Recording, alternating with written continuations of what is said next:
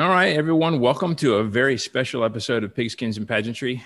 I'm Wes, and we really got an exciting topic for you today. We have a very special guest to talk about it. But first, I'd like to welcome two of the best co-hosts in all the land. First off, Jesse, how's it going? How are you coping with no Bama football? I'm actually doing quite well because apparently we're a basketball school too. So, Yes, hello, that's true. Sweet 16. I have to learn the names of basketball players at Bama for the first time ever. So, this is exciting. I'm telling you, they are tearing it up. It's been exciting to watch them as well. So, Matt, how are you holding up? The plight of the Tennessee fans continue. We're expecting a deep run in the tournament, and then we get ejected by Oregon State, who won their first March Madness game since 1982. So, Wow. the hits keep coming. Good for them. Well, at least you guys got to see your teams for a little bit longer for basketball. Yeah, But yeah. but yeah. Anyway, like I said, we got a special episode today, and our topic is name, image, and likeness. Our guest is an expert on that topic and is none other than Drew Butler. Just a little bit of background on him. He played for Georgia from 2007 to 2011. He was a two-time first-team All-American, a two-time first-team academic All-American, first-team All-SEC in 2009, second-team All-SEC in 2010, won the Ray Guy Award, which is college football's most outstanding punter in 2009, and then went on to play professionally for the Steelers and the Cardinals. I'm a big Steelers fan, so this is double cool for me, like I was saying earlier before the show. Currently, he hosts two football shows, including the Punt and Pass podcast with Aaron Murray. Runs his own business, and recently joined Icon Source, who will be heavily involved in NIL. So basically, he's a big deal, and we're thrilled to have him on. So welcome to the show, Drew. Hey, thanks, Wes. That's a great introduction. I don't know if I'm a big deal, but you started rattling off those stats. That's a long time ago, man. 2021. Those dates kind of hit you right in the face, but I'm glad to be here. Thanks for the invite. To say it still counts, and it's good stuff. So, for the listeners who may not know, can you tell us a little bit about what NIL is, like what it means, and kind of how it's come about in the NCAA, and then we'll dive into some deeper dive questions after. Yeah, absolutely. It's really topical right now with March Madness going on. We saw the players inside the bubble start a trend on Twitter last week, hashtag not NCAA property. And NIL is the discussion around name, image, and likeness of student athletes. And as the rules have been for a long time, and as they currently are, if you're a student athlete, you cannot profit off your name, image, and likeness. It's a violation of the NCAA's code of amateurism. If you're a Georgia fan, AJ Green got in trouble for that back in 2010 when he allegedly had signed some jerseys and sold them for some money. Coach Richt and the university suspended him for 4 games before the NCAA even finished their investigation. You always see this come up when a player signs some things, makes some money off some name, image, and likeness. And now there's been a long time discussion for the past 18 months or so as things have just rapidly changed in society, where the NCAA said, hey, in mid-January of 2021, we are going to change the rule and we are going to allow student athletes to be compensated for their name, image, and likeness. In typical NCAA fashion, when that time came to make the decision, they kicked the can down the road. They punted on the issue. Now, granted, 2020 was a wild year. I don't think anybody saw COVID happening, the pandemic. Things certainly got pushed back. But now more than ever, those kind of inequities when it comes to name, image, and likeness and how student athletes cannot make money off of that has really been pushed to the forefront. And it is time for student athletes to simply be able to make money off their name, image, and likeness. It's something that I've always been passionate about. I've had my own thoughts and ideas on how I think it would work, more so coming from the student athlete's perspective. As you mentioned, I run my own business called Fourth Down Consulting, and I was doing some consulting for a company called Icon Source. The founder and CEO, Chase Garrett, is an extremely sharp guy. He ran Red Bull's athlete marketing program for 7 years, well-versed in sports marketing, knows how to leverage athletes, knows how to create deals and endorsements for them. And he had created an absolutely amazing software marketplace platform called Icon Source. And just recently, they had offered me to come and run their collegiate division. So here I am now. I'm helping them kind of carve out their space in this NIL landscape, which is changing every single day. and July 1st, if nothing happens at the federal level between now, March 23rd, and July 1st, student athletes in the state of Florida only will be able to be compensated off their name, image, and likeness. So we expect, and most everybody that I talk to expects, the federal government to step in, create sweeping legislation to create a fair, balanced playing field for all 50 states so student athletes can be compensated off their name, image, and likeness. And that's huge, though, coming from a recruiting perspective, right? Because especially as a Bama fan, I don't want Florida to have any sort of advantage. I certainly don't want Mullen down there to be able to talk to recruits about, hey, come get paid down here, right? So that's huge for the feds to step in, because if not, you're going to start getting some schools that are going to really jump on it, and then other schools that don't, and it's going to really hurt some programs, I think. Yeah, you're exactly right. And if that is what happens, then, hats off to Dan Mullen and Manny Diaz and Gus Malzahn at Central Florida, because they'll be able to hit the road and say, hey, if you come play for us, we will give you opportunities, and you'll have plenty of opportunities to engage with brands and make money off your name, image, and likeness. Now, what that will look like, that's up for the legislation and the lawmakers to create. There are so many questions around, hey, will these student athletes be able to be represented by an agent? How involved will the universities be able to be? Can the money flow through the universities? Which obviously, no, they cannot. It has to be separate. What kind of parameters and guidelines will be around the deals that these student athletes can sign? There are so many questions that they have to figure out, but I give a lot of credit to Governor DeSantis, regardless of your politics, because he saw what was happening. California has legislation that's going to go into effect in 2023. Other states have put forth legislation that's going to happen later date. And Governor DeSantis stepped in and said, hey, you know what? July 1st, 2021, if you're a student athlete in the state of Florida, you can make money off your name, image, and likeness, and the NCAA has no ruling effect over your eligibility. So I would see states racing to meet that mark, and then the government having to step in and say, whoa, let's create some laws where all 50 states can play by the same rules. So you mentioned, there's obviously going to be parameters around what deals they can sign and what not. I think the biggest question a lot of people are having, and the argument they bring up against it, or, whatever, is boosters. How do boosters fit into that? How, if they are a car dealership owner, for example, because so many are, or maybe I'm just speaking in Tuscaloosa terms, but, they own these dealerships. They say, hey, come do a commercial for me. They're associated with the university, but not technically the university. So how would that work? And what would be, in your opinion, a fair parameter to put around that?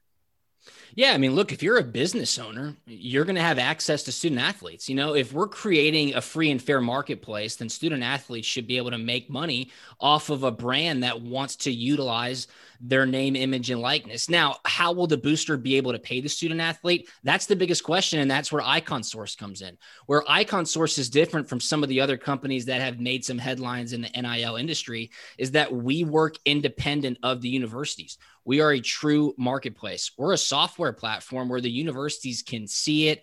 They have complete access and transparency to the deals that are happening on our platform. There are contract templates that create legal documents to protect the student athlete and the brand. All payments are processed on the platform to ensure the transaction.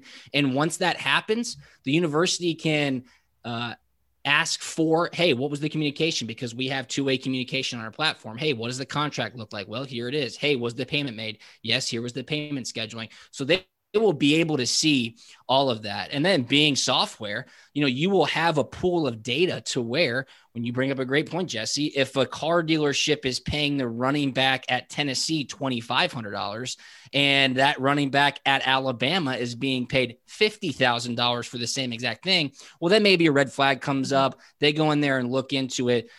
If that running back has 10 million Twitter followers and 500,000 Instagram followers, well, then maybe he demands that much money. Or if he's a Heisman finalist, maybe he deserves that much money. But the market will play itself out in that effect. It's going to be most important, though.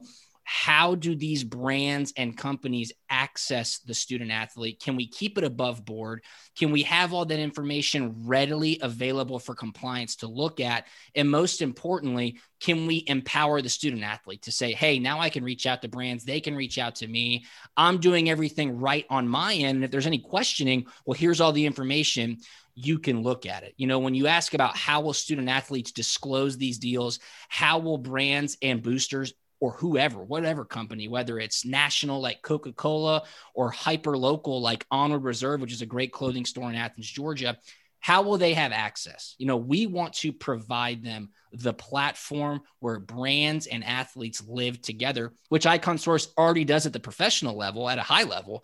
We want to do that for the collegiate student athlete. So there's no slimy Twitter DMs and then things get lost in communication. A student athlete forgets X, Y, or Z. We don't want that to happen. We want to empower the student athlete and give them that opportunity.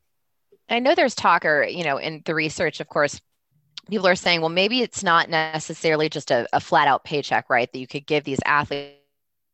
Are there other ways that we can pay them where it's, some sort of gift card, for lack of a better term, to the university? But could you talk through what some of the proposed other forms of payment are and how that would work for a student athlete, or how it would be different than the situation they're already in? I mean, you're getting scholarships, of course, and, depending on the athletics, but you're getting clothes, you're getting housing and meals. So, what would be the advantage of giving them a gift card to the school store? It's not going to be in a Burger King bag, is it? McDonald's. Yeah. McDonald's. I hope not. You're 100% right. And as a former student athlete, I'll be the first to tell you, being on scholarship is a gigantic privilege. The resources and the support that you have as a student athlete is enormous. Now, with that are a lot of burdens. Your schedule from when you wake up at 6 a.m. to your weekends, if you're playing football, are completely booked up, right? And you make those sacrifices in return for a scholarship, in return for all those added benefits that you mentioned, Jesse. But when it comes to paying, not compensating off name, image, and likeness, but when it comes to paying student athletes, that is from the university. Now Title IX comes into effect. You see some of these student athletes talking about, hey, let's break into the endowment. There's so much money there. Again, that's a can of worms that is so far complicated. You're talking about revenue sports and non-revenue sports. If you want to play the inequity game, it could get really, really messy in a hurry if you were to say the universities should pay the student athletes. What's most important right now? The student athletes should be compensated off their name, image, and likeness. The universities say, hey, that's not us doing it. So it's a true meritocracy. Welcome to America. If you're a starting quarterback like Joe Burrow a couple of years ago, who had one of the greatest seasons in college football history, he probably would have made hundreds of thousands of dollars just off endorsements, and good for him. If you're the third string center and you don't play and you don't have a social media following, unfortunately, you're probably not going to get many endorsement deals. But if you're a backup punter and you got a huge YouTube following, well, now you can be compensated off your name, image, and likeness. So I think that is the most important thing when you talk about a free and fair marketplace, when you talk about what is essentially providing capitalism to these student athletes. Allow them to make money off their name, image, and likeness. Let's see how it goes and let's grow from there. This is a long hill you have to climb. I don't think you throw everything against the wall at once and then see what happens. I think you take graded steps and see how you can continue to make these advantages for the student athletes. I think you bring up an interesting point with Title IX. Obviously something I'm super passionate about, and it's important, right? We're seeing so many things coming up in the news with the NCAA tournament. Looking at the weight rooms and how brands are stepping in for the NCAA because they weren't doing their job, quite honestly. So how do you think it's going to affect, especially in women's sports that maybe don't get the publicity like a football? It's hard to compete with, an 80-man roster and the revenue that they bring in and the publicity they get from that when you're a gymnast or a swimmer or maybe women's tennis or whatever it may be. So are there ways that athletes can, help themselves out and get these opportunities should this legislation start coming through for the sports that aren't as well known as a football or maybe a basketball? Absolutely. That's why Chase Garrett, the CEO of Icon Source, started the company. He was at Red Bull, the biggest sports marketing company in the world, had an unlimited budget, could walk up to any athlete in any sport and say, hey, Red Bull wants to partner with you and create an endorsement deal. And of course, it would happen. He was dealing with the 1 of 1% of athletes. He saw 99% of the market underserved or not served at all. right? Now, you talk about female collegiate student athletes right now, they don't have the opportunity because it's not allowed. Look around social media, look at the following some of these gymnasts, swimmers, tennis players, soccer players have. It's pretty remarkable, right? They have brands and companies that sponsor these teams that are extremely passionate about these teams. Now, they're going to have the opportunity to engage with these brands to say, oh, wow, you have 6 million TikTok followers. Would you like to explore a possible endorsement or branding opportunity? Well, of course they would, right? And now they'll have access to the student athletes. And I think it just drives more eyeballs to these girls who kick ass on their respective playing fields. We've had lots of great discussions with female student athletes right now who say, oh, we would absolutely love this because we know the people who are passionate about our sport. We know how they do follow us. Now we have the opportunity to engage with them and explore brand and endorsement opportunities. And again, it serves that 99% that nobody really even knew how to engage with in the beginning. Now you have that platform. Hey, go to Icon Source. That's where these student athletes are. Reach out to them. You can see all their social media info. You can see who they influence, and you build it. And I know that's important too. Now I work in marketing, and I work in a very restricted category. So we have to see, what does their follower base look like? How old are they? And that influences, who we work with. So are there going to be parameters around what brands can reach out to these athletes? I mean, you have some grad students that are well over 21, but that doesn't mean they necessarily need or should work with a Budweiser. So what are the parameters going to be around the athletes and what brands can reach out to them and work with them? Yeah, from what I've seen, and again, the information that we all have access to, I mean, it's public information, are just the legislative bills that have been proposed. And right now, what it looks like is that if an endorsement were to break the university's code of conduct, then it can't happen. Now keep in mind, when this starts, most likely players are not going to be able to use the school's logo. They're not going to be able to say, hi, I'm JT Daniels, Georgia quarterback, wearing his jersey or wearing a Georgia G. He'll be able to wear red and black and say, hey, I'm quarterback JT Daniels coming out to the car dealership this weekend. We'll have a signing and a meet and greet, right? So as of now, I don't believe, based on the legislation that's been proposed, that student athletes will be able to utilize marks and logos. Could that be built in? Well, surely it could. And then to answer your question, Jesse, if the University of Georgia or Alabama or Tennessee or whoever has in their code of conduct, no alcohol, no gambling, no illegal substances, well, then that's going to be off the mark. But again, who knows what that legislation is going to look like if it's different in different states. But I think that's probably the best way to go about it. Provide them the opportunity to engage with brands. But if the brand is one that would go against the university's code of conduct, it probably wouldn't be allowed. And then kind of going back to, and it could be compensation or whatever, but, working in PR and marketing, a lot of times you don't necessarily do a paid ad, right? You do those surprise and delights where it's like, I saw this person on TikTok was using our protein powder or whatever it may be. Let's get their address, or let's send them a whole package and hopefully they post. And then from there, so could things like that, a surprise and delight box, be considered a compensation and something that they would need to get approved? Is that breaking any rules? What would that look like? I think most student athletes would love the surprise and delight. I think they'd like money even more, right? And I think depending on maybe what the value of the surprise and delight box is, approximated value, there could be one or two ways to go about that. That's above my pay grade. That's up for the lawmakers to decide. How would that be deemed? Is it a compensation? Would they have to disclose it? Would there be a threshold? If it's over $250, would they have to disclose it? If it's just, a pair of socks or boxers or whatever, would they have to disclose it? Yeah. See, I don't know. I mean, that's what the fascinating thing is going to be.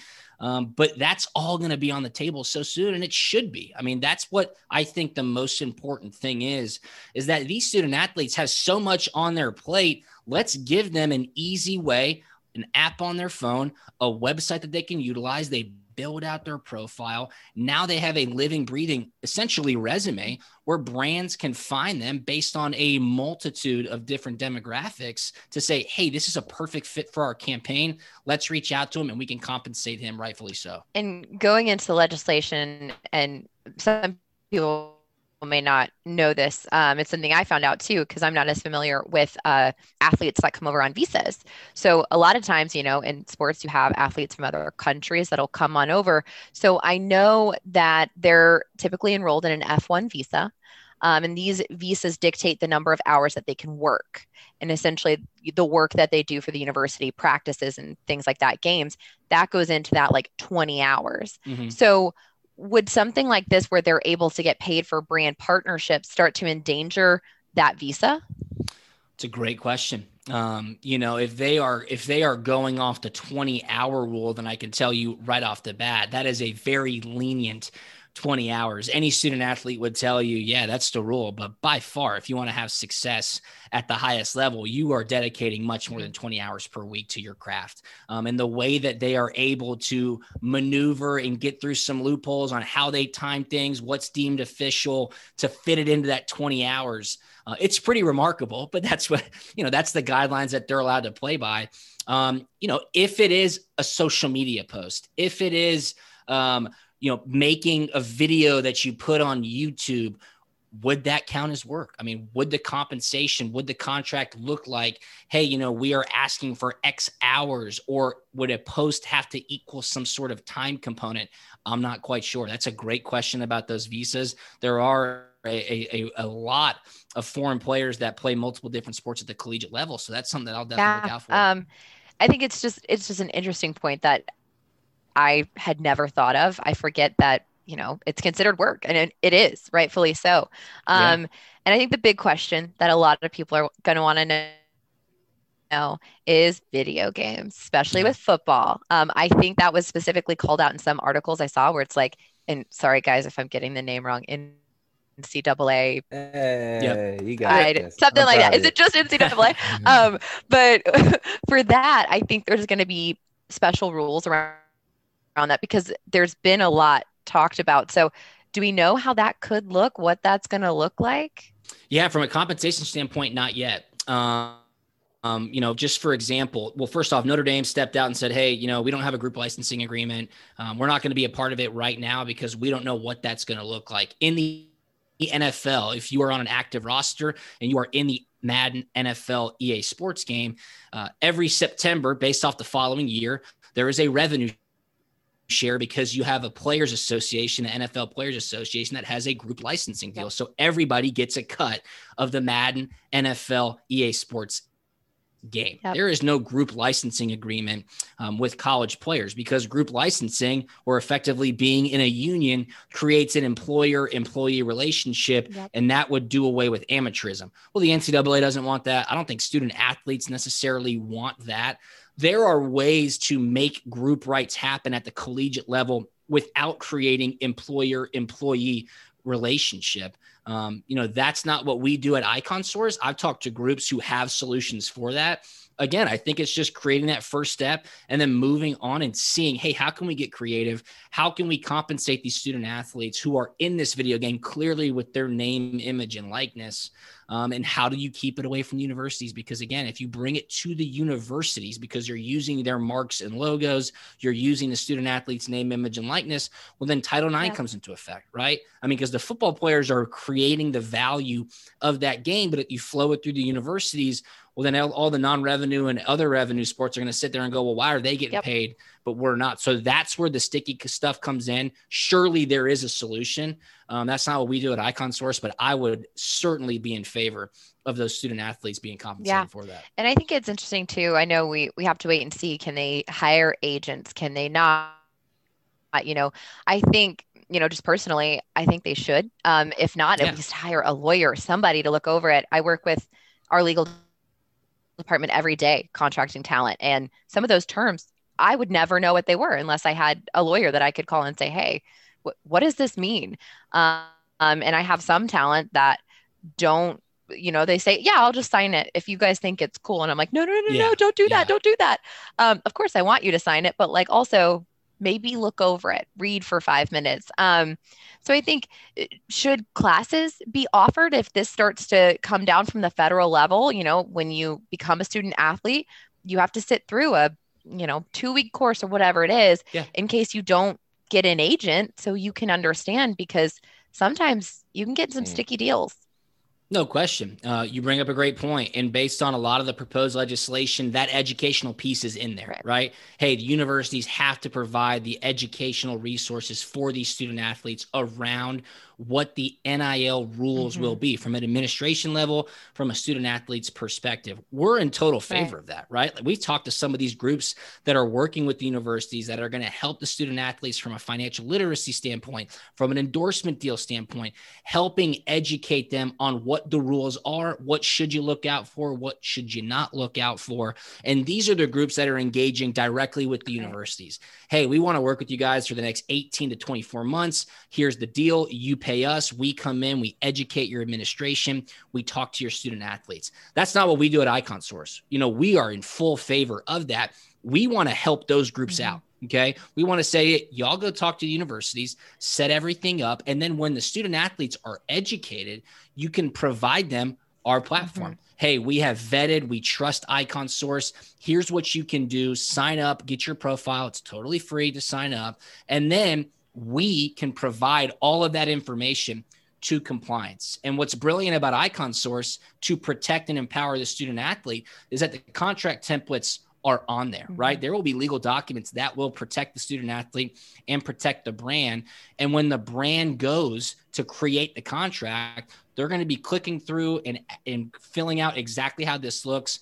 And essentially a term sheet will be provided to the student athlete. What that will look like, well, we don't know at this point, but since we're true software, hey, whatever compliance says is right or wrong, or whatever the federal government says is right or wrong, we can adjust as needed. We can be fluid with how this industry is moving at a rapid pace. We want the student athlete to understand exactly what's being asked of them. What have they agreed to? How can they deliver it? And then the best part is we secure the transaction for them, right? We will secure the payment before they do anything. If they need to, we will desire their scheduling of the payment to make sure that it all happens seamlessly. But that is an enormous part. And when these groups are engaging with the universities, hey, we want them to trust us and say, based on what the legality is, are third parties going to be able to facilitate deal flow if they're in relationships with the schools? Yeah. See, again, you're getting tricky there because the schools are in relationships with them. We can be the outside saying, hey, we're the platform. They trust us. We can provide all the information. Let's play it here at the true marketplace where the brands and student athletes can live. No, that's all great. I think it's, you bring up a lot of good points. I mean, financial literacy, I think we see it in most news stories. We look at athletes and you wish that they had more of that. They knew more what to do with their money, who to trust with their money, who not to, especially when they get into the NBA, NFL, whatever it may be, MLB, and not lose so much, because I think we see so many of those stories, and you don't want that to happen at the collegiate level either. But to your point, this could help that situation. I mean, when I was in college, $250 was a ton of money, right? Now that could last you make 3 it to weeks. the NFL or exactly, or you make it to NBA and you get this enormous windfall of money and you've never had to deal with it before, or maybe you don't have the right guidance. So if you create the opportunity for the student athlete to make a little bit extra money, provide them that financial literacy, well, then you're again just gradually helping them out to enter into the real world, whether they're a professional athlete or going into the business and corporate world. They'll be more equipped. They will be better equipped. There's no doubt about it. Sorry, guys. I know I have monopolized this entire conversation. The reporter in me just can't help it. But I will open it up to you guys because I have gone through most of my questions. So I was listening the other day or just a little bit ago, Drew, to you talk on another show about this. And one thing that really struck me is just how, and you've kind of alluded to this, how fluid it is and how much up in the air it is as we kind of wait on the terms of the legislation. And so that's going to be something interesting to watch coming down the road. I do have a couple of selfish questions as a Georgia fan, and then I'll turn it over to Matt. What is your favorite memory at Georgia? Yeah, this is great. I mean, obviously so many, because I was there from 2007 to 2011. So initial blackout game against Auburn, I was redshirted, but it was like the coolest thing ever. That was amazing. Sugar Bowl that year was a blast. And then more so towards the end of my career in 2011, Coach Rick got his 100th victory inside Neyland Stadium. So sorry, Matt.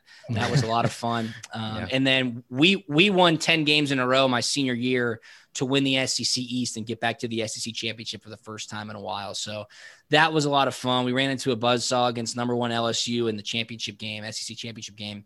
But that was a special season. I think a lot of the seniors on that team really feel like they helped lay the foundation for what should have been a national championship team in 2012. Right. I mean, I personally really like the 2012 national championship. Of course. Sorry. That was Bama Notre Dame, right? Yes. That's right. Okay. I was just making sure I get the year right because I remember the joke was, that no matter who won that, just kind of, that was basically the championship there. So, absolutely. And then what is your outlook for this year, for the 2021 season? What kind of vibe you getting for the Dogs this year? I'm pretty bullish. I really like that JT Daniels decided to come back. I like that a lot of the weapons on offense decided to come back. They did lose a lot on defense, but over the past couple of years, it's been more of a reload phase for Kirby Smart and Dan Lanning than a rebuild. So with that coaching and with how they have been prepared week 1 to week 12, it seems like Georgia's going to be in a pretty good position.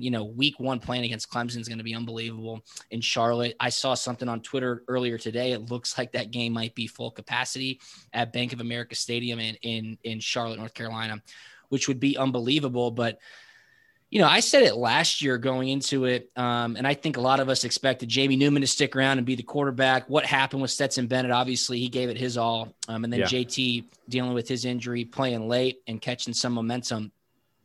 There's so much talent on this Georgia roster. It's up to the coaches. I remain steadfast in this. There is a lot of talent at the University of Georgia. The schedule is pretty tough this year, but it's time to unleash these guys. Todd Monken's in his second year with the offensive coordinator. JT Daniels is coming back. I think it'll be up to the offensive line. Can you give Daniels a little bit of time to sit in the pocket and deliver the ball downfield when you can? He's about as good as anybody spinning it around. So, hey, look, I'm a true Georgia fan. Of course, I'm optimistic. I'll talk myself into Georgia being national champions by week 1, of course. But I think we'll see about that. Yeah, definitely will. If you're like me, you probably have a realistic outlook in the back of your mind, though. So either way. So I do, and it's like, hey, it's time. Time is now, right? Yeah. If you're so a Georgia many people fan, coming back, when are we gonna break through? Well, I think that's the question every year that we typically have is we talk about all the talent that's coming in. We just did our recruiting show, and we talked about who had committed, and it's like, what's the barrier though, right? Like what is happening in this funnel to make everybody stop and you're just not getting there? So I maybe it's coaching. I don't know. Are you talking about the barrier for Georgia to break through? It's Alabama. You knew that was a leading question, Drew. And Florida. I honestly hadn't thought about that, Florida. But Florida. Don't even just saying. They've lost the Kyles. Okay, that's true. The Kyles are gone. I had some friends asking me if Kirby's seat is getting hot, and I was like, honestly, as long as Saban is at Alabama, is anybody's seat as hot as it should be?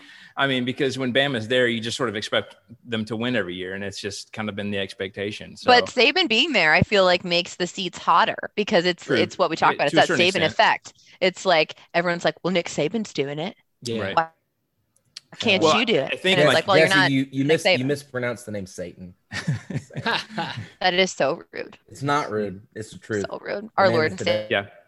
And you're Nick Saban. As I was listening to Punt and Pass, I appreciate the fact that it seems like you and Aaron, we're all on the same page when it comes to the whole Justin Fields debacle and how you just got to win with who's there, and that hindsight's 2020.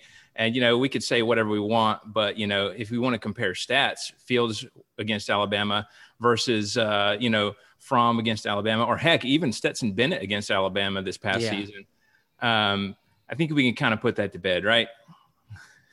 There's no doubt. Aaron is the foremost authority on that entire situation. And as a starting quarterback coming off a year where you He won the Rose Bowl, won the SEC championship, took Alabama to double overtime in the national championship. You're not going to lose your job, right? And that's where Kirby was. He was like, I can't bench this guy based on whatever happens in training camp. You just can't do that. So it was clear that if Fields wanted to play that season or play that year, then he was going to have to transfer. Right. And Fromm did not play his way out of being the starting quarterback, right? And hindsight is 2020. And what would it have looked like if Justin Fields stayed at Georgia? I don't know. Would we have won a national championship? Hell, I don't know. I mean, the way he played against Alabama, I don't think so. Right. But of course, that happens to Georgia fans, and we got to play those scenarios through our heads. But I'm glad JT Daniels is here. What a brilliant move on Kirby's hand. He had Jamie Newman. They went out and got JT Daniels. I remember that happened like on a Friday in April or May. And I was like, what? How did this just happen? 5-star from USC just transferred to Georgia. And that could prove to be one of the biggest decisions of Kirby's career if 2021 goes well. It's anything like Auburn. If you get a transfer quarterback, you're okay. Right. Yeah. Fun fact, though, guys, and I don't even think you guys know this, is the first ever college athlete I interviewed was Aaron Murray in Macon, Georgia. I did know you interviewed him. I didn't know that was your first. He was interview. the first ever. Him and Coach Rick, and we had Paul Johnson from Georgia Tech at the time. Yeah. And so a little intern me finally got to interview a college player, and it was Aaron Murray. Great. He was delightful. He was very sweet. Very well, he was taller than me, but that's not saying much. Most of them are. Most of them are. So you talked a little bit about JT. I got one final thought, and then I'll turn it over to Matt if he's got any questions, and then get into social media. But is it a given that JT is going to be the starter this year, or is Brock Vandagriff going to make a splash? Do you think he's got a chance? That's a great question. Everything that I've seen off Brock Vandagriff is that dude can play. He's competitive. He's committed to Georgia, meaning obviously he's going to go there, but he loves the university, wants to be around home, wants to play for the red and black. JT's going to start week 1. You don't throw Brock Vandagriff to the Wolves against Clemson and say, hey, go get it done. Right. But could he play? I mean, surely he could, but why risk it right now? You have a quarterback. Kirby is ultra competitive. He's going to create that type of mindset for all of his players. But I think it'd be beneficial for the team, beneficial for JT. As soon as camp starts, just say, JT's our guy. We're rolling with him. Brock can make his way onto the playing field this fall. Get everybody hand in the pile. Let's move towards that Clemson game, because what's the reason of sitting there and trying to play it coy? Oh, we don't know who's going to start. Maybe it's Brock's second series. Clemson's too good for that. I would just say let's push the train in one direction and give JT the keys. Right. Clemson does not have Trevor Lawrence, though, so maybe a little bit easier. Yeah, but they didn't look terrible without him last year. That's true. So. That is true. We got a lot of weapons in Clemson. But them without him is exactly how Notre Dame got it where they were. It's fine. Don't break. Fine. Listen, we have a guest, Jesse. Keep the Domer hate to yourself. Please. If he's listened, he knows. Okay. Yeah. Okay. Come on. All right. It's kind of default, isn't it? Downplay the Notre Dame hate. Oh yeah. I don't have anything against Notre Dame. Okay. The only reason that I wouldn't necessarily hate Notre Dame is all because of Jerome Bettis, lifelong Steelers fan. There you go. Because of him, I can't necessarily say that I hate them, but it's a strong dislike, I guess. So I enjoyed Rudy. That's about it. Yeah, there you go. Really excited about the future of the program with Brock in future years as well. And can we say thank you to his grandmother for guilting him into? No, I'm just kidding. Not guilting. Apparently what she said was just grandma guilt is real. Some of us ain't saying thank you. Apparently she was just voicing some thoughts that he already had. So we're thankful for that. So Southern grandmas. She knew exactly what she was doing. That's true. I just wish you'd be able to come home for Sunday lunch. And she knew. Come on. That's right. All right, Matt, I'll turn it over to you, man. I just a couple of rando questions, couple of silly ones, because I don't know if you figured it out yet, Drew, but Jesse's is the analytics. Wes is the brains of the outfit. I'm just here for color commentary. I love it. We all have a good time. So speaking of Jerome Bettis and talking about the Steelers, what was it like transitioning from college to the NFL. I've had one of my coworkers, his son he went to Alabama, played defensive tackle, made a little bit of that transition, got on a couple practice squads. Unfortunately didn't make it into anything serious. But what's that transition like for a student athlete to go from being a student athlete to being a professional? Yeah, I thought, well, first off, Georgia prepared me fantastically. You know, the operation that we had at Georgia from a support standpoint, football standpoint, you know, I felt like I was well prepared. I stayed there for 5 years, loved every minute of it, and then got the opportunity to go up to Pittsburgh, which is just an unbelievable franchise and organization. You know, the thing that I most respected about Coach Tomlin is that he was black and white. You know, there's no gray area, right? You knew where you stood every single day. You had to go in and prove it. That team, when I was there in 2012 and 13, loads of veterans, guys who had 2 Super Bowl rings, Ben Roethlisberger, obviously, Heath Miller, Brett Kiesel, Ryan Clark, Casey Hampton, Troy Polamalu, like Hall of Famers all over the field. And they were starting to get some younger guys in the locker room. It was an interesting dynamic because clearly they were trying to get younger, but those guys were still in their leadership of the team, chasing playoff wins and Super Bowls. So that was a great learning curve for me just because I understood how serious it was for those guys. The kicker and long snapper there at the time were Sean Sweezum and Greg Warren, guys who had played 8+ years in the NFL. Got to ask them questions. They gave me great guidance on what it looks like day in and day out to find success in the NFL. So I was really lucky to walk into a situation to where, hey, this is how it's done. This is a team that demands excellence year in and year out. The Rooney family is unbelievable. And I still have a lot of friends who play up there. You know, Cam Hayward, who's the team captain now and an all-pro, we grew up together. We went to high school together. We won a state championship together my senior year of high school. So Cam's the man, got a great family. And if he gets a Super Bowl ring, he'll probably be a Hall of Famer. Love that guy. That's awesome. Great. Thank you. Let me ask you this next question, and this is going to kind of come back a little bit. So do college rivalries carry over to the professional locker room? Oh, yeah. Yeah, emotionally and financially, for sure. Oh, yeah. I mean, I can tell you a good story. My rookie year, 2012, Georgia-Florida week, Marquise Pouncey, Chris Rainey, Marcus Gilbert. There was about 4 or 5 Florida Gators on that team, and that was the game where Jarvis Jones punched the ball out of Jordan Reed's hands as he was crossing the goal line. Yes. And we had a team meeting that Saturday night. I forget who we were playing the next day, but, you know, team meeting Saturday night, everybody at the hotel, go over your final 5-10 minute team meeting. And I was just a rookie at the time. And obviously everybody had watched the game because it was a CBS 330, you know, number 1 versus number 4 matchup. And I remember Coach Tomlin, before the team meeting even started, he was like, "Butler, where are you at?" And I kind of raised my hand. He was like, "Why don't you stand up and tell everybody how much money you just won off that game?" So I did. It was pretty good day. That was a good Saturday for sure. Yeah, I bet it was.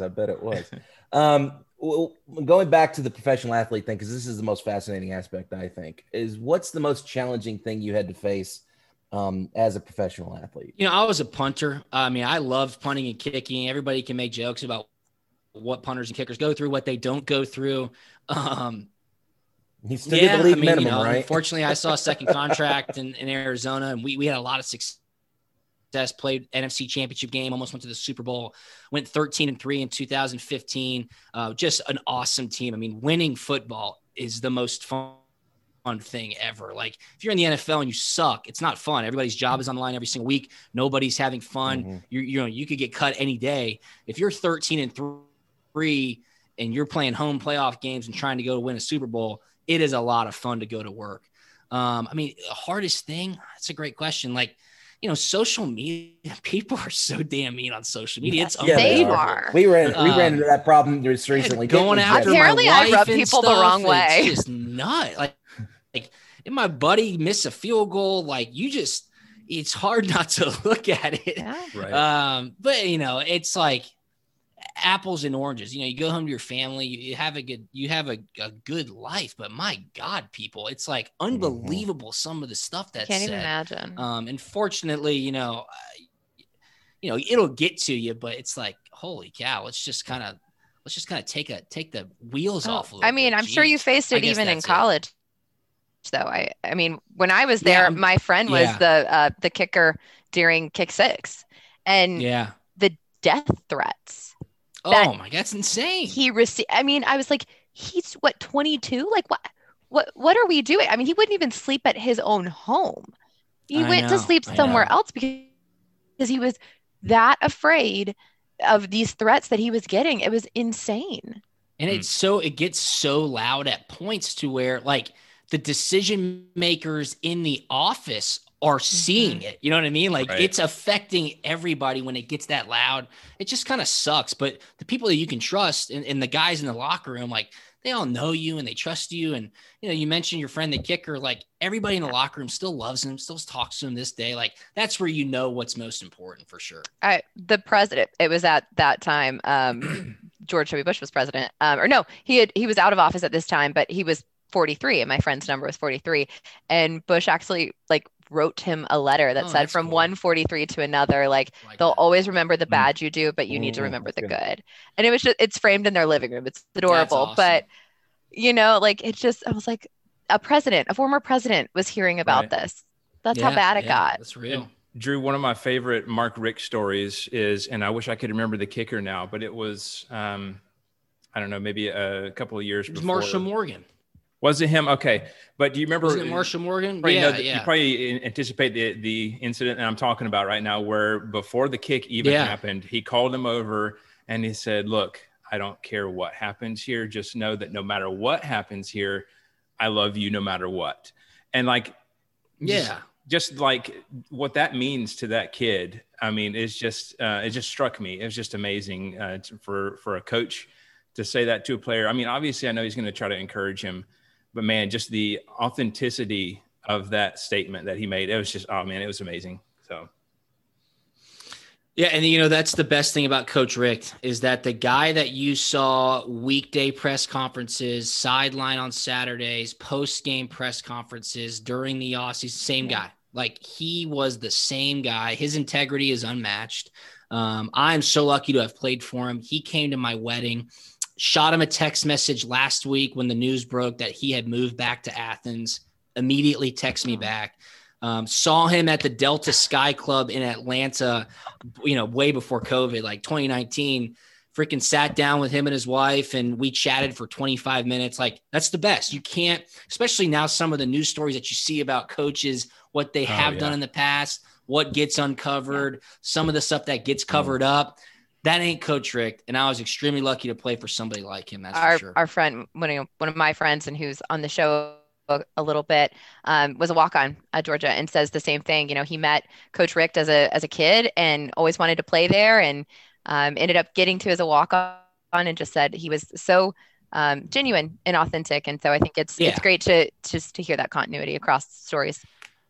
Now, don't get me wrong; he'll get on your ass now. I mean, he's a football coach. We've seen it once or twice. I was like, hey, I've got some funny stories about him, man. You know, when I was becoming a junior and senior, he used to just lay into me for no reason at all. Of course, it wasn't my fault. Character building. He would just lay into me. Yeah. So good stories there too. We always got a chuckle when Richt was still the head coach when he'd get fired up, which was so rare to see because he'd be on the sidelines just calm as a cucumber and just be like. And then he'd go off, and I'd get a kick out of it at least. Oh yeah. You're like, sure. All right, go ahead, Wes. I was just saying, you're like, where did that come from? Sorry, go ahead. it's always fun to watch Rick get fired up. And then you have Kirby, who's constantly fired up. And he's constantly, what's wrong? Zero sky is falling. Sky is falling every minute of every day. Must be nice to have a football coach that wins. Anyway, so last question for you, to deviate a little bit away from football. Who's your pick in the bracket to win March Madness, and why is your answer Loyola? Yeah, I mean, I love Loyola. Sister Jean is the reason. Sister Jean. She got some voodoo around her, man. She's got the Lord. Lord. Who looks like Scott Hansen off NFL Red Zone. Those guys are twins. Do you know who my pick is, though? I had to do a show this morning. Yes, no. I just hate to say it. I know. Well, I hate to say it. Pick. I'm watching the game. Please, no. I'm watching the game Sunday night. My wife went to Bama, and I just looked at her, and I was like, are you kidding me? Right. She's like, what? I go, Bama looks like unbeatable. They're kicking ass. I think they had the most impressive first and second round. Yeah. Nate Oates is a great coach. So These guys are playing, man. I'm like, if Alabama wins the Final Four, I might just go into a hole and I'm with you. You guys will not be able to fit my head on the screen if we get to the Final Four. Man. I'm just saying. I just expect the worst and hope for the best at this point. Well, I work with some UConn people, and they were college athletes at UConn, not in basketball, but they were like, "Who'd you pick in your bracket?" I was like, "Obviously Bama," and they're like, "Well, that was dumb," and I was like, "I had them beating y'all." There you go. So, I like your pick. I think this is a great journey for us. You would like his pick. I can't. I'm not even paid by the university anymore. This is all genuine. But I was gonna say you're always a part of it, though. It's always. Well, you could have been like me and picked Ohio State to win the whole thing. There you go. And then I definitely took that one on the chin. It was. First of all, you picked Ohio State. I don't know what I'm doing. All right, I don't know round ball. I just go by names and colors. Love it. Oh yeah, Ohio State, sure. Creighton, who's that? They're out of the first yeah. round. So back to you, Wes. All right, cool. Well, hey, we want to go ahead and respect your time, Drew. We appreciate you coming on, but we want to know social media. Where can people find you on social media? How can they contact you? Yeah, absolutely. At Drew Butler, at Punt and Pass, and check out Icon Source at Icon Source, iconsource.com. Go check it out. We're kicking butt and we're ready for this thing to get the green light turned on and help these student athletes capitalize on their name, image, and likeness. Sweet. Yeah. I'm really looking forward to seeing what happens with this. And we'll definitely have to keep in touch and see how things are going with Icon as well. I'm sure you guys are going to get blown up with all kinds of requests. So it's going to be good for you guys, I'm sure. Thanks again for coming on the show. Thanks, y'all. Yeah. Have a great one. Thanks, Thank you. guys. All right. And for our listeners, if you guys would like to contact us, please hit us up at pigskinsandpageantry@gmail.com. We're also on Facebook at facebook.com/pigskinsandpageantry. Also on Twitter at PPSEC Podcast. And we're also on Instagram at Pigskins and Pageantry. Don't forget, we're available for download on iTunes, Stitcher, TuneIn Radio, and most other podcasting apps for iPhone, Android, and other operating systems. If you enjoyed the show, we would greatly appreciate it. Take a moment, hit the subscribe button, and give us a review. 5 stars would be awesome. So, hey, it was really good to talk about this very important topic. Until next time, this is Wes. Go Dogs. As always, roll Tide, but like roll Tide basketball. Oh, no. Guys, we can't let Bama win another championship. I can't handle that kind of stress. Can't have it. Go Vols, I guess. I reckon. I don't even know anymore.